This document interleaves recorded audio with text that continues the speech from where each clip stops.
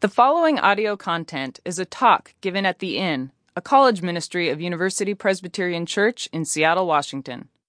For more information, please visit our website, theinnseattle.org. We invite you to join us each Tuesday at 9 p.m. on the corner of 16th and 47th in Seattle's U District.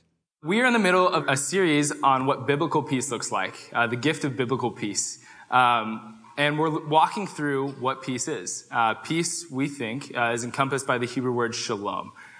It means wholeness, or like a state of being where brokenness is restored and things are made whole. And what we're trying to hit on is peace isn't just the absence of conflict or a calm, unhurried feeling in our lives, but it's so much more than that. But before we get into that, as I'm talking about what it looks like to have peace in the storm tonight, I thought I'd give you some info about who I am. I'll let you guys get to know me. I was born on July 19th, 1993. I'm 22 years old.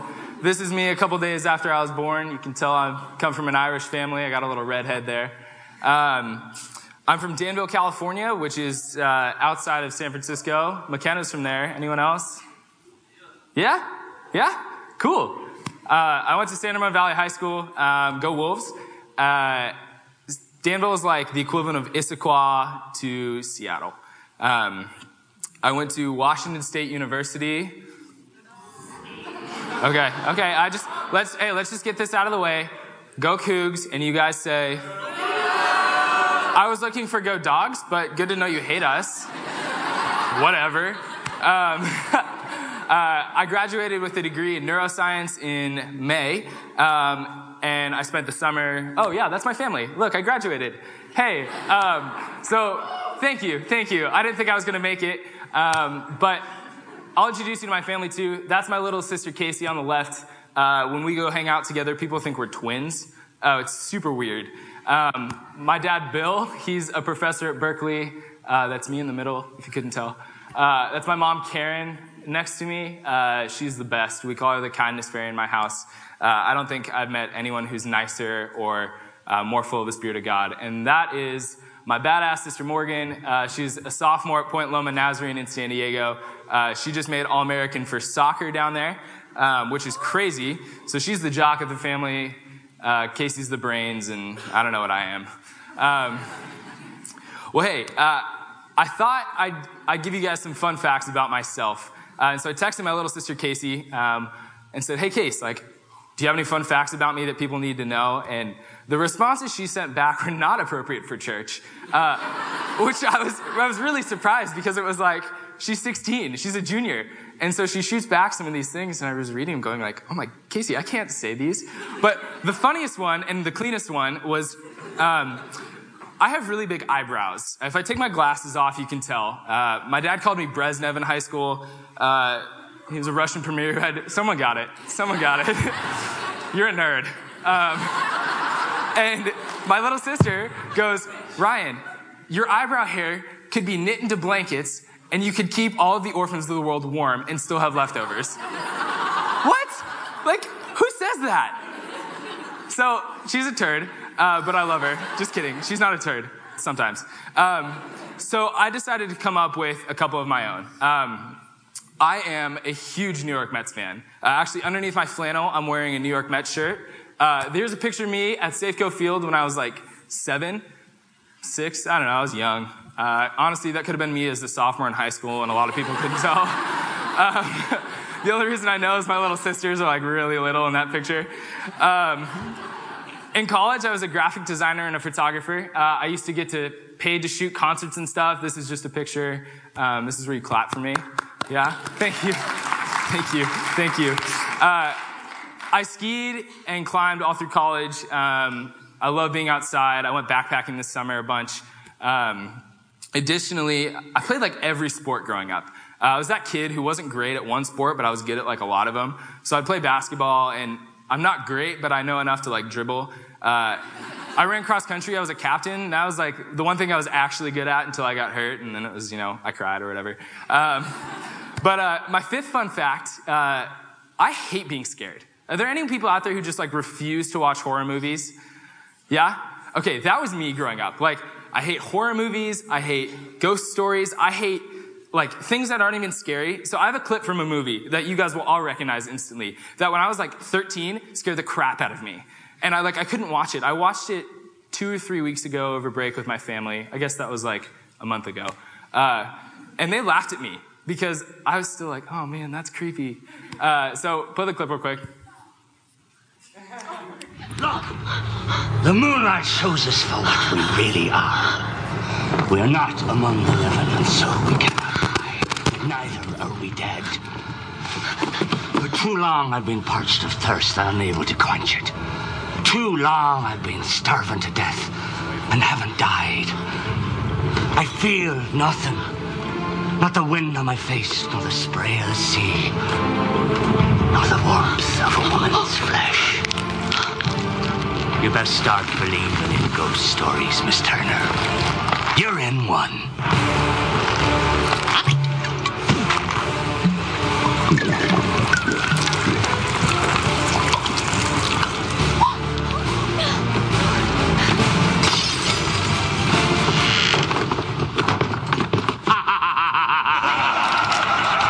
What are you looking at? Back to work.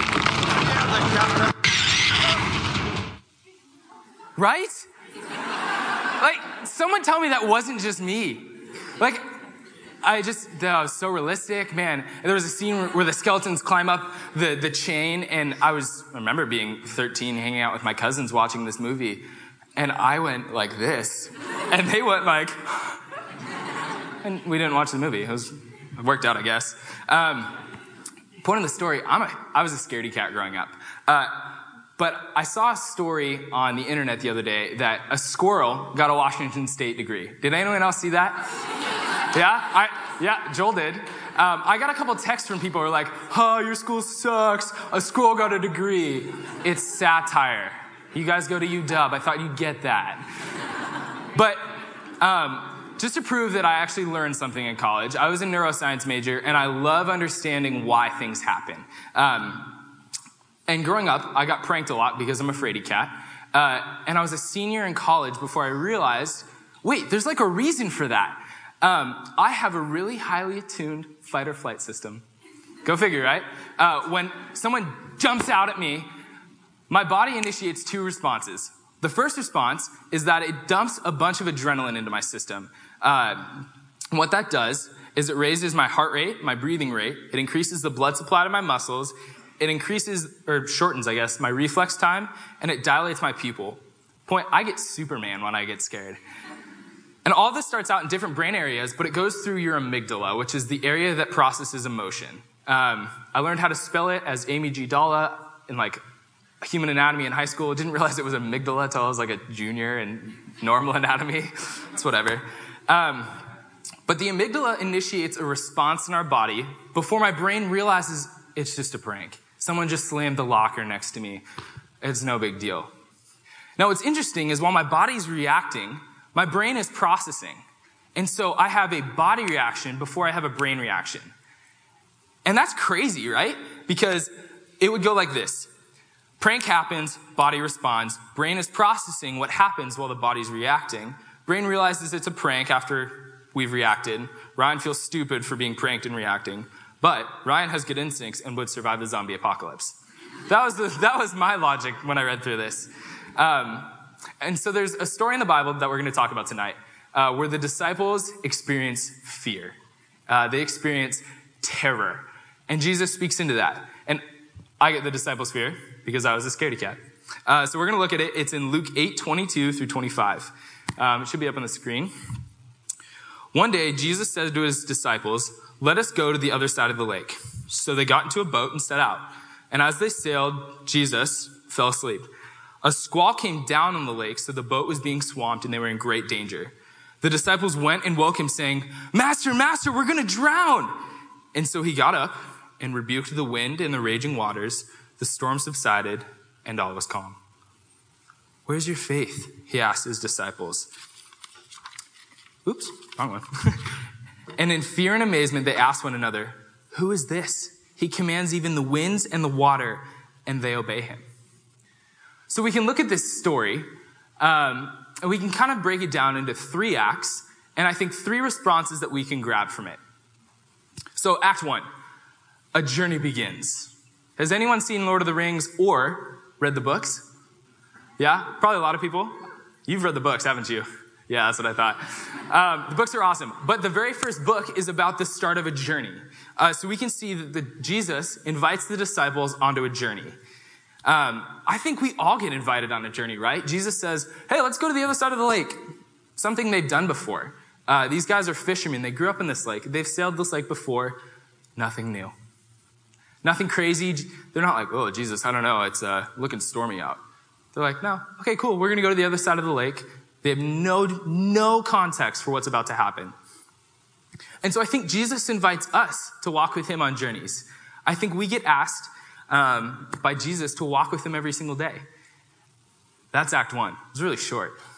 But Act 2 is where the story gets good, I think. The journey gets bumpy. Have you ever been on a journey that went south? I said I loved being outside and backpacking. Well, this summer I actually backpacked through Yosemite. I went with my two best friends and one of his dads. CJ is the guy in the middle. Hap is taking the picture. That's Jeff, his dad. We hiked 85 miles through the backcountry of Yosemite. We camped at a lake at like 10,000 feet. We climbed over a mountain pass that was at 13,000 feet.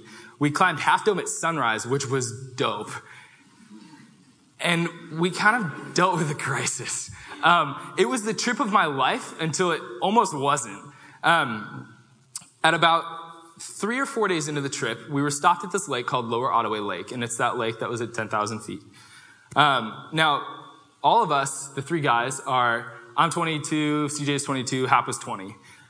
Jeff is 57. So he's like hanging out with people, that works out to be like a third of his age.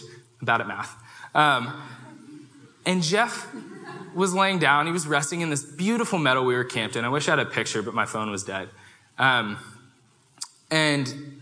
he was laying down off to the side, and I think me and CJ were fishing, and Hap was hanging out with his dad, talking to him. And all of a sudden, Hap's like, hey guys, can you come back here for a second? Yeah, sure. We're not catching anything anyways, whatever. We should roll up, and Jeff goes, boys, we have a problem. We're like, uh-oh, that's not good. And he says, my heart, I'm getting pains in my heart, pains in my left arm, all of these symptoms. Does anyone out there kind of just off the left arm pain and the heart pain can give me a preliminary diagnosis? Heart attack, right? That's what I thought. I was pre-med. CJ was a business major. Hap's a theology major. So they all looked at me and they're like, what's happening? I was like, well, it sounds like a heart attack to me, but I could be wrong. Well, that's bad. We're 25 miles into the backcountry that we hiked. And it was up 6,000 vertical feet of basically the side of a mountain.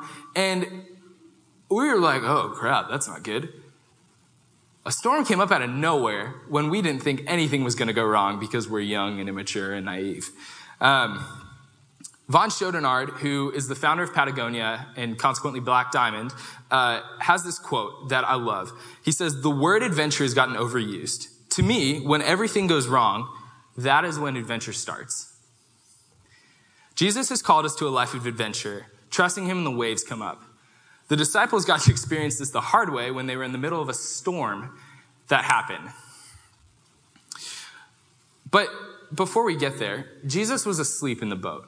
And we have this tendency as humans, when we don't see Jesus working, or we're going through our normal motions, that Jesus isn't there with us. We think we're doing this by ourselves. We think about what we're doing next week, and we think, oh, I'm going to go to the store. I'm going to go to Malibu for the summer. I'm going to go intern at Community Presbyterian Church, which is where McKenna and I went. If anyone wants to intern and you don't get the job here, I can hook you up. And we don't see Jesus working with us. He's asleep in our boat. And so, when Jesus fell asleep, his disciples probably felt like they were abandoned when the storm started. Now, the Sea of Galilee is really interesting because it's the second lowest lake in the world, and it's the lowest freshwater lake. It's 700 feet below sea level, surrounded on all sides by big hills. Now, the ones on the eastern side are really big, and when cold air shoots through them, it kind of collides in this, two fists. There's a car going this way and a car going this way, and they kind of bang into each other. That creates a really big storm in the lake. And this happened all the time. The disciples who are fishermen who grew up in this lake would have been used to that. But this storm was really big.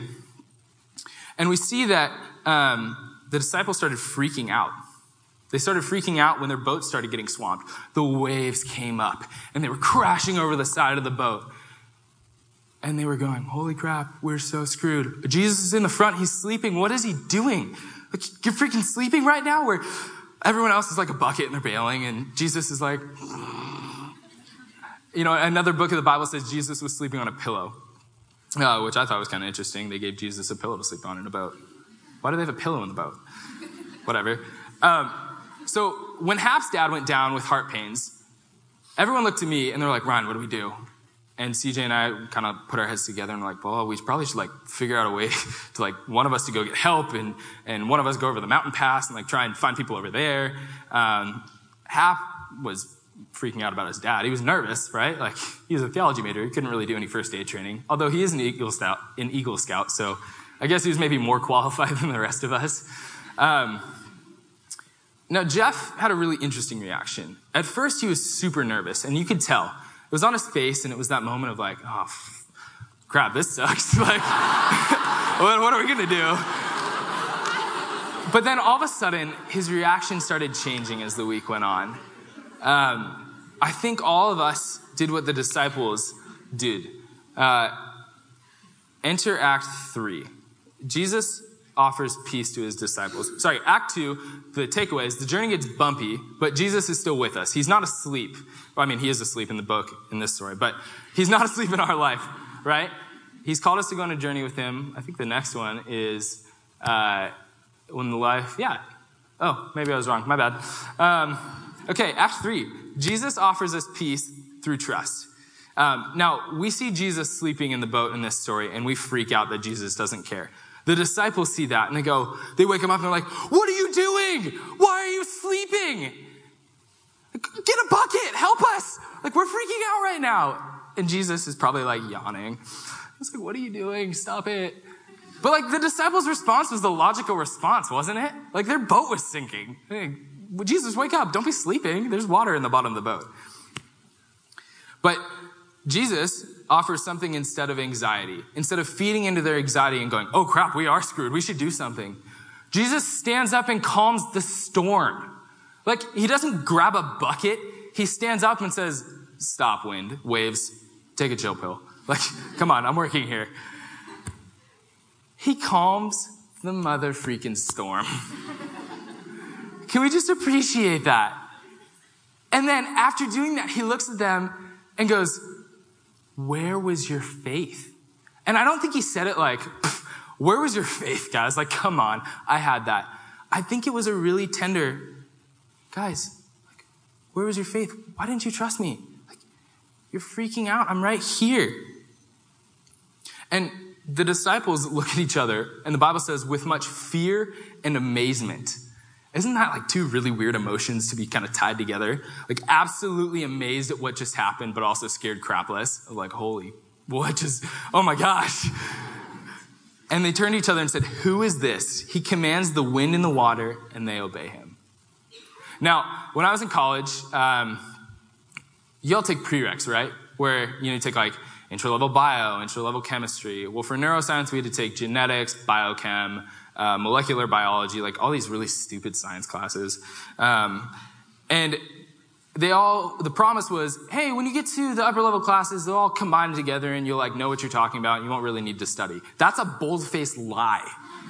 I studied more my last 2 years than the first 2, which is probably how school goes, right? But whatever.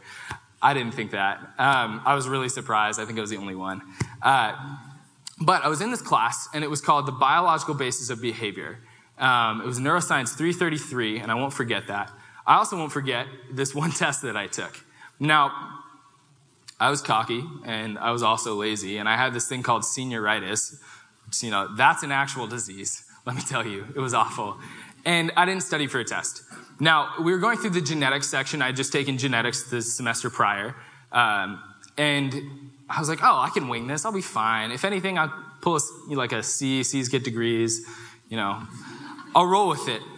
That was the wrong assumption to make about this test. So I'm going through it going, I've just failed this test. At least I get to drop a test, but I didn't do great on the first test either.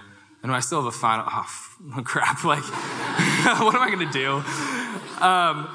And so I came to this question with 2 pages left, and it was a 20-point essay question. Now, I understood the entire question, save one word. And this word was pleiotropy. Does anyone know what pleiotropy means? Anyone in genetics right now? Okay. I had like a 50-50 choice of what it was in my head. And both were like as different as Mars and Earth.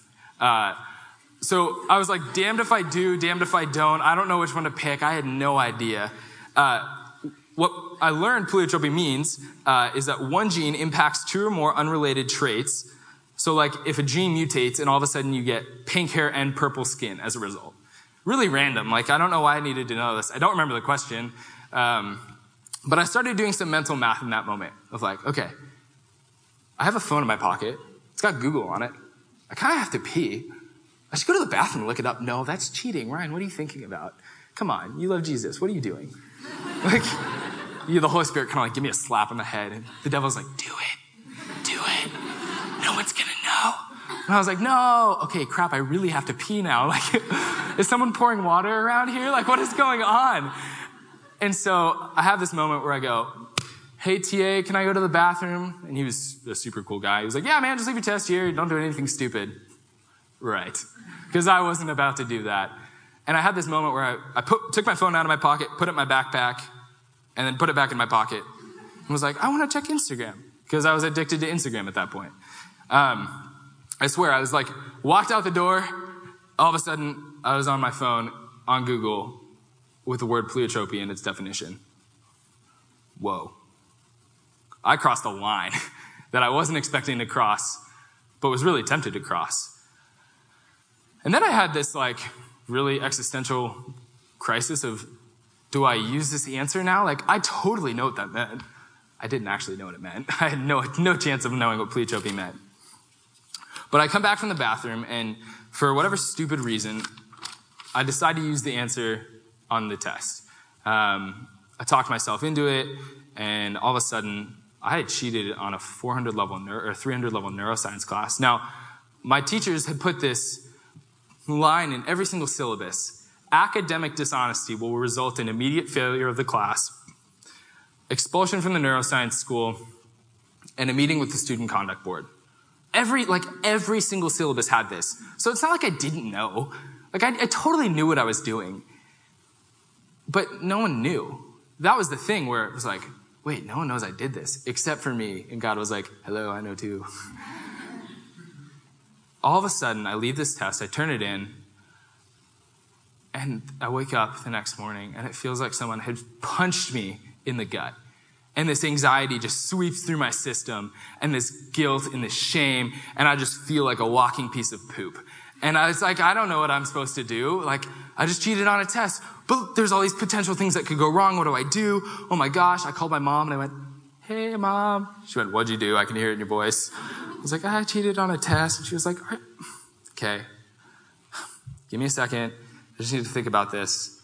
Call me back. I was like, okay.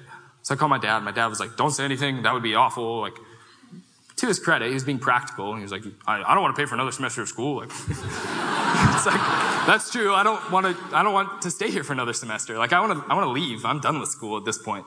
As I'm applying to graduate school right now, which is crazy. There's more school. Who knew? But I'm wrestling with this. My mom eventually calls me and says, Ryan, you need to respond to whatever the Lord calls you to. Now, it turns out the Lord was actually calling me to confess to my teacher. That was why I felt all this anxiety, because there was this internal battle going on between, I know what I should do, which is tell my teacher and confess my sin. I know what I want to do, which is to keep my mouth shut. And it was like an immovable force, or a movable object meets an unstoppable force. And I remember 2 a.m., sitting in my bed in Pullman and going, so what am I going to do? And God was like, you're going to tell your teacher. No, I'm not, God. And he was like, yeah, you are. We went on for like 2 hours. It was 4 a.m. before I was finally like, what do you want from me? And he went, I want you to trust me. Do you trust me, Ryan? Whoa. That question broke me. Do you trust me? And in that moment, I had this realization of, if I don't trust Jesus in these moments, how am I ever going to trust him for something like, God, is she the girl I should marry? God, should I take this job? God, my son just cheated on a test in school. What am I supposed to tell him? God, I don't know what I'm doing with my life. Like, what do I do? If I didn't trust God in that moment, how could I trust him later on in life? And so the next morning, I sheepishly walked up to my teacher after class and said, hey, can I talk to you for a second? He's like, yeah, sure, Ryan, what's up? And he had these like two really weird eyes, so he kind of looked like Mad-Eye Moody, so you couldn't tell if he was looking at you or not. He was awesome, super cool guy. And my friends are kind of waiting off behind me a little ways by the door, and they're like, dude, come on, we're going to be late for our next class. Like, hurry up. Calm down. I'm like, it'll take a second. And I go, hey, Prof, I have something to tell you. I cheated on your test last week. And he kind of paused, and he was like, what? Did the TA know? No, I didn't know. Why are you telling me this? I was like, this is going to sound crazy, but like, I'm a man of integrity and I cheated and God told me. And he kind of paused and then he said, Ryan, you're going to be late for your next class. Get out of here. I was like, what? He's like, go. Like, I don't want to talk about this. So I'm walking away and then all of a sudden he goes, hey, Ryan. Yeah? Dude, did you even study for that test? You did so bad. No, I didn't, okay? That's why I cheated, obviously. Who cheats when they study? Now, the crazy thing was, when I went to talk to my professor, normally I would have been like, hey, how's it going? My stomach, like Mexican jumping beans in my stomach. I walked up with no anxiety, no confusion, like total peace. I almost just say no peace. I had total peace. And I realized that was the question Jesus was posing the disciples. Do you trust me enough when the storm is raging to be your God? Do you trust my voice? Do you trust that my presence alone is enough to ensure that you will get through this storm? Now, back to my Yosemite story real quick. Jeff's faith, he was like, oh crap, I'm screwed, I'm having a heart attack. And then something weird happened. We were like, God, give us a way out of here. Like, help us escape. Help us get Jeff to safety. Jeff went, God, heal my heart. We were like, whoa, Jeff, you're having a heart attack. Like, we can't just heal your heart. And then he pulled us aside the next morning when we were supposed to like climb over this mountain pass. And he said, boys, something happened. I'm like, oh crap, you had a real heart attack now. Like, I'm gonna have to carry you. Good thing you weigh like 120 pounds. And he said, Jesus came up to me in a dream last night. And I was like, oh, this is getting weird. And he went, and he touched my heart. And I felt a zap through my entire body. And then he asked me if I trusted him. And I said, and me being Jeff, I said, yes.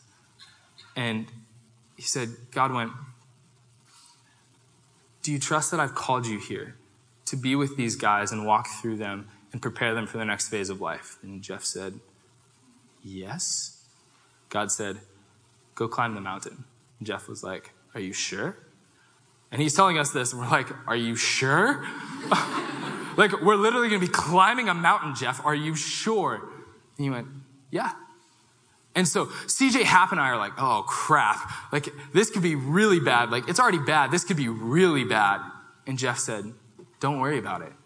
We don't have to worry. God is with us. And so there was this verse in Ezekiel that we started saying on the way up that CJ randomly thought of, and Jeff latched onto it.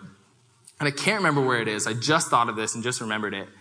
But the verse went, he makes my feet like the deer. I will walk upon the high places. The Lord walks with me. So I have a picture of what the summit looked like. The entire way up, we're going, is he going to make it? Okay, he made it to 11,000 feet. Heck yeah.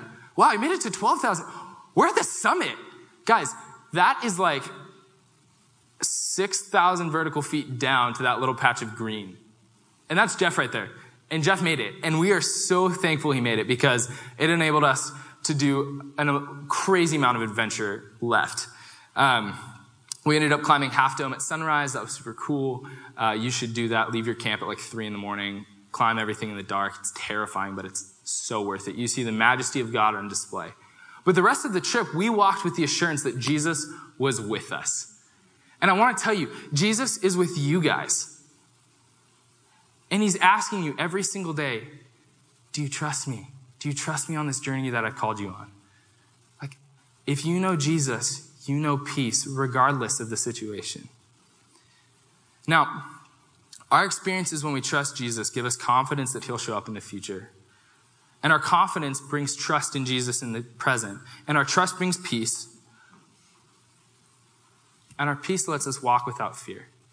And the biggest thing the devil can use against you is fear. My biggest fear was that I was going to be failed out of school. Jeff's fear was that he was going to die, which is like a big fear. And growing up, my fear was that I was going to get scared. But the devil's power has no power anymore because Jesus broke fear on the cross when he died for all of you guys. John 3:16 says, "For God so loved the world that he gave his only son, that whoever shall believe in him will have eternal life." Guys, do we have the confidence to trust Jesus when it gets bumpy? Think about that. Thank you. Hey, band, come back up.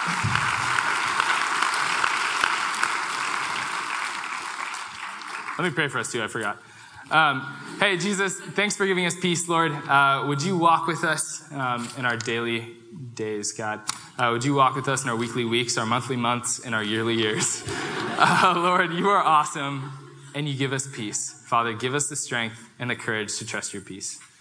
In your name we pray, Lord. Amen.